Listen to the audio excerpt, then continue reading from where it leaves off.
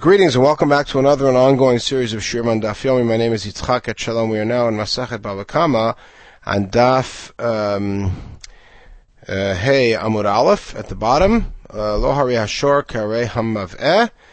And now we're going to analyze the different components of the argument in the Mishnah to justify the inclusion in the Torah of all four avot. So the first line is very straightforward. 5a-6b. We're trying to understand what this lahare is. Why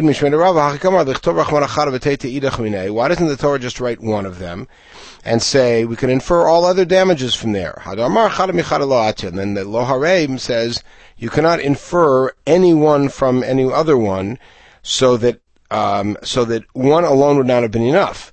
So the next step, which covers really three of the avot, which is shor and mavet against eish, says shor and mavet are different because they are alive. So this is what it means. So the suggestion is the Torah should write two of them and let the third one and the fourth one be inferred from there. The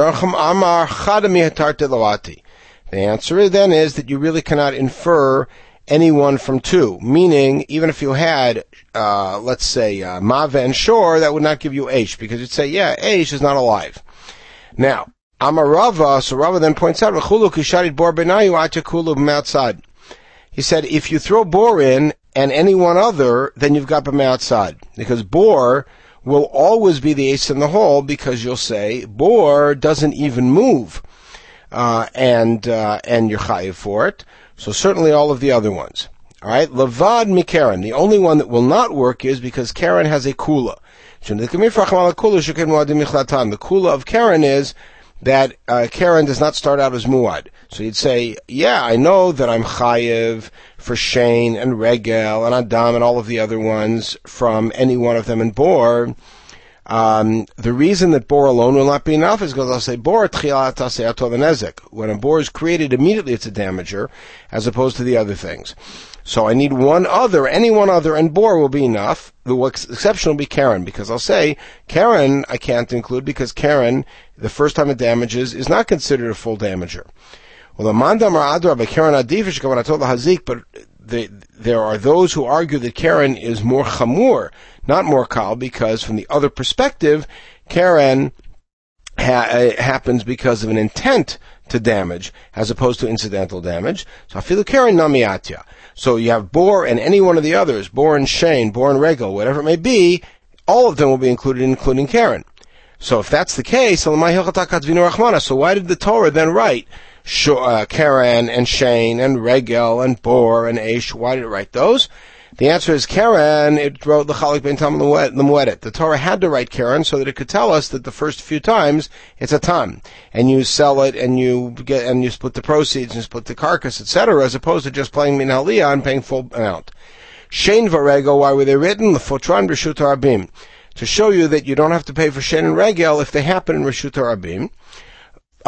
There you could ask, so why do we need both Shane and Regel? And the truth is the Torah was very economic about it by putting them in one pasuk. Bor, and internally we talked about why Shane would not lead to Regel and vice versa. Bor liftor bo atakelim. There's a machloket, as we'll see later on in the third parak, between Rabbi Yehuda and Chachamim about whether the one who dug a pit is chayav if somebody else dropped vessels in there and they got destroyed. The Chachamim say that you are patur, because v'nafal sham shor o chamor, shor v'lo adam, chamor v'lo kelim. So Bor is there to tell you that kelim are your patur. Rabbi Yehuda and Machayev al nizkei kelim and Bor, but as far as Rabbi Yehuda is concerned, that you are chayev for kelim and Bor, why is it there liftor bo et adam? That he agrees. If a person falls into a pit, the person's chayev, they got to watch where they're going. The bala Bor is exempt. So Bor had to be listed to say shor v'lo adam. Adam, why is Adam listed? L'chayvu bar b'dvarim. To say that when you hurt somebody else, you have to pay for tsar and boshet, etc. Eish, what's Eish? Therefore, liftor bo atatamun. The sugya about Eish, which is later on in Bava Kama, deals with the riffing off the pasuk, ki tzetzei Eish, watakotzim, basadeh. Question is, what does basadeh mean? We dealt with this at the end of Sota in the context of Egla Rufa. According to Chachamim, it means it has to be on top of the field, and anything that's buried underneath and gets burned, you're potter for. So Eish had to tell me that, because that's not true about other things. So but as far as Rabbi Yehuda, who disagrees again and says that Tamun is chayav be'esh, la'tuye mai, what is Eish therefore? La'tuye l'chaniro v'sichsecha v'anav, to tell you something unique, which is that even if the fire singes the furrow or singes rocks, you're still chayav for that. Okay, so we see that the Torah had to write them not because I would not have known the essential obligation to pay for damages. That what I would have known if the Torah had only told me any one of them in Bor. Maybe I need Karen. And the easiest one would have been, of course, Karen and Bor. That would have solved everything. But the Torah wrote all of them because each one of them has unique consequences. Issues of Reshut Rabim, issues of Tamun, issues of Kelim, etc. Okay, Atzara Shaveh Shebahen. So what is the common denominator between the two of them, between the four of them? That's Atzara Shaveh Shebahen must be including some other piece that says, we got these four. Why do we want a tzara shaveh? Why do we want a common denominator? Because there are other things out there that once I identify what qualifies for being on the list, there's other things I can include. We have four different opinions about what's being included here. Number one is Abaye. Now this sugya is structured in a very patterned way, as you'll see. Abaye says, Hatzara Shaveh Shebahen is there to include if you put an item like a rock or a knife or a burden or something like that on top of your roof, and they fell in the kind of wind that's a normal wind, which means you're responsible for it. Vihiziku. Now, Hechidami, what's the case? If they did damage on their way down, and this is something that we saw a little earlier, Hainu Eish, that's exactly Eish. So, what do we know about Eish? Eish is a damager that has another external force that catalyzes the damage. That's the wind, and you are obligated to watch it in spite of that. Same thing. If you put a heavy box or a safe on top of a roof and it's teetering and falls off, so you got a combination of wind and gravity that cause it to do damage, you're chayiv, just like Eish. So it can't be that's what Abaye meant as being included in Atzara Shaveh Shebahen, because that is Eish. Ella, it must be that these things fell on the ground, and then they did damage, meaning somebody tripped over them. Alright, or fell into them, whatever. So now, Idaf Karinu, let's think about it. If you are mafkir them, Ben the Rab Ben the Shmuel, Hanu Bor, that's exactly Bor. That is a bor. It's not a subset or something inferred from bor. It is bor. So mashta bor, just like a bor, the minute you dig it, it's a mazik. Same thing. The minute these things fell to the ground, they're a mazik, and you have to watch them. Same thing here. Ella de lo afkarino. It must be that it was things that you left on the roof that fell, and you weren't mafkir them, and then they did damage. Now, Shmuel damar kulam bor lamanu Shmuel, who we'll see later, who says that all miscellaneous damages end up being rooted in bor, hainu bor, then it's bor. Alright, so then we're back to square one. So the olam de afkarinu, the answer is that we're talking about where we're mafkarit. V'lo damu lebor, they're not like bor. Why? Ma lebor sheken in koach acher murav bo. Bor is a bor is a bor. Nothing else besides the airspace of the bor, and we'll deal with the issues of what creates the nezek in bor in the third parak. But it's the bor itself that caused the damage, as opposed to these, which where you put them would not have damaged. It's because another power, the power of wind and gravity, caused them to come to this new place where they caused damage. All right, so there we go. Now, Tomar Bahani Shikochem Bahen. So that's why I would have thought that maybe these things aren't chayiv because they don't fit the bill of bor. So the answer is Eish Tochiach. But this to do because Eish proves that if Koach Acher Murav Bo, meaning you're not the only one who generated the nezik, you and some natural force generated the nezik, you're chayiv from Eish. So Mala Eish came to Kol Alechol Azik. Eish typically goes in damages. These things don't typically go in damage except you put them in a bad spot. So Bor Tochiach, or Bor Yochiach, Bor will disprove that because Bor sits there and does damage. V'chazor Hadin. And so we go back and forth, and then we say Yatzara Shaveh Shebahen is you own it, you're responsible for it. If they do damage, you're chayiv to pay. That's Abaye's take on what's being included with that next clause in the Mishnah. Rav Amar, he has a different one. A rolling bore. A rolling bore would be like a rock or a ball or something else. It gets kicked. The place where it started out, it was fine, but it got kicked somewhere, and this place that got kicked to, it did damage. Hechidami, what's the case? Again, if you were mafkirid after it got to the new place, it's exactly bore. Maishna bore, its first existence in that new place when you're mafkirid is nezek. You have to watch it. Same thing with this ball or this rock. Ella de lo afkarino, must be that you weren't mafkirid. But l'shmuel kulami bor lamanu hanu bor. So according to Shmuel, it's still bor. So we haven't gotten anywhere. Leolam dafkarino, we're talking about a case where you were mafkirid. Velo dami lebor, why? Malabor sheken masav garmulo. In the case of bor, you dug it out. That's why you have a bor. Tomer bahani shein masav garmulo. Here, you put something in a street and it got kicked somewhere else, and that's what caused it. So the answer is shoyochiach. Shore will disprove that, because after all, shore, it wasn't that you put the shore in a place where it damaged, it went on its own. So malashor sheken darkolo lechol azik, but shore, of course, that's its style is to go and do damage, as opposed to bor that sits still. Bor toch bo yochiach. So v'chazar din or zekri zeh. And so now we say, between bor and shore, we find that the common denominator has to be much lower than that, and the common denominator is, you own it, you're responsible for it, does damage, you're chayav to pay. Even this thing that rolled around, that you put in one place, it got kicked to another place and then did damage. Okay, Rav Ana bar Ahava Amar, number 3, Latuye hadatanya, kol elu shamru potkin bivotehen uvegorfin ma'arotehen. People who are allowed to empty out their sewage, like open up and let the sewage flow out, or sweep out all of the junk from their caves, they're not allowed to do that in the summer, because of the heat and all that. They're not allowed to do it in the winter, because the rain will wash it away. But even when they're allowed to in the winter, if they go and do damage, they're chayav to pay.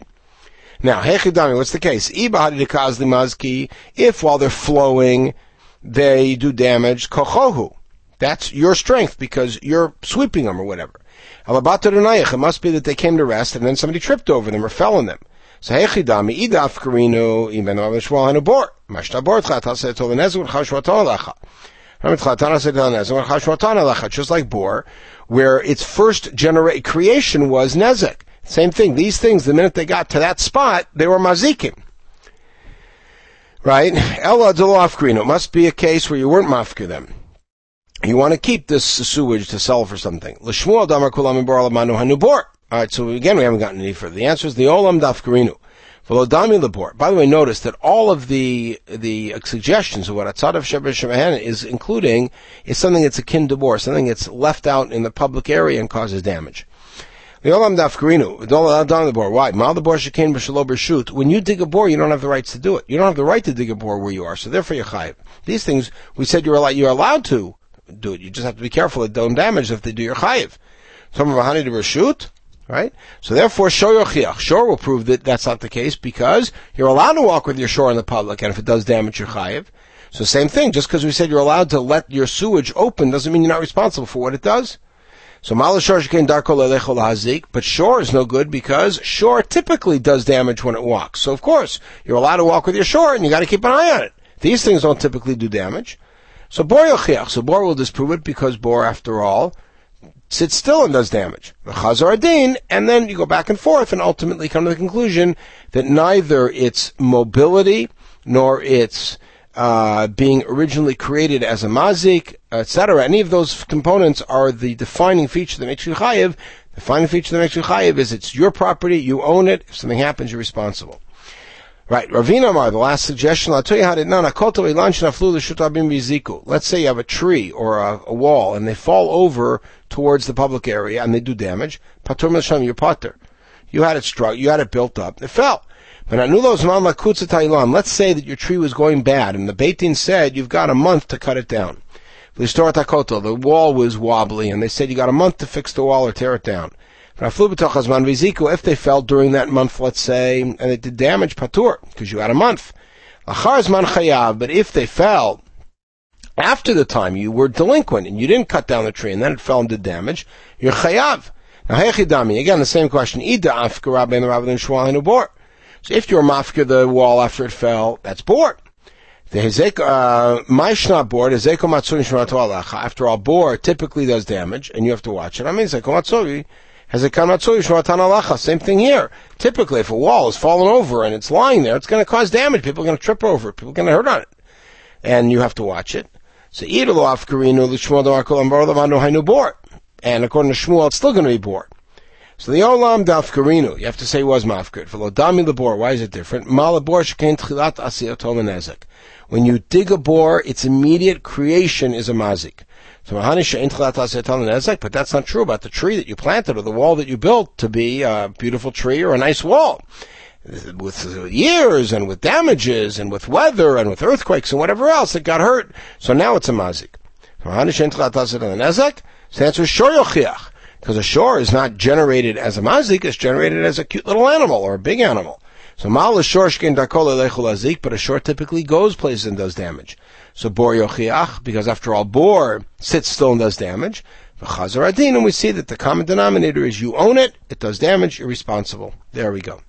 Okay, the next line in the Mishnah used an odd word. It said shehizik. What's the common denominator?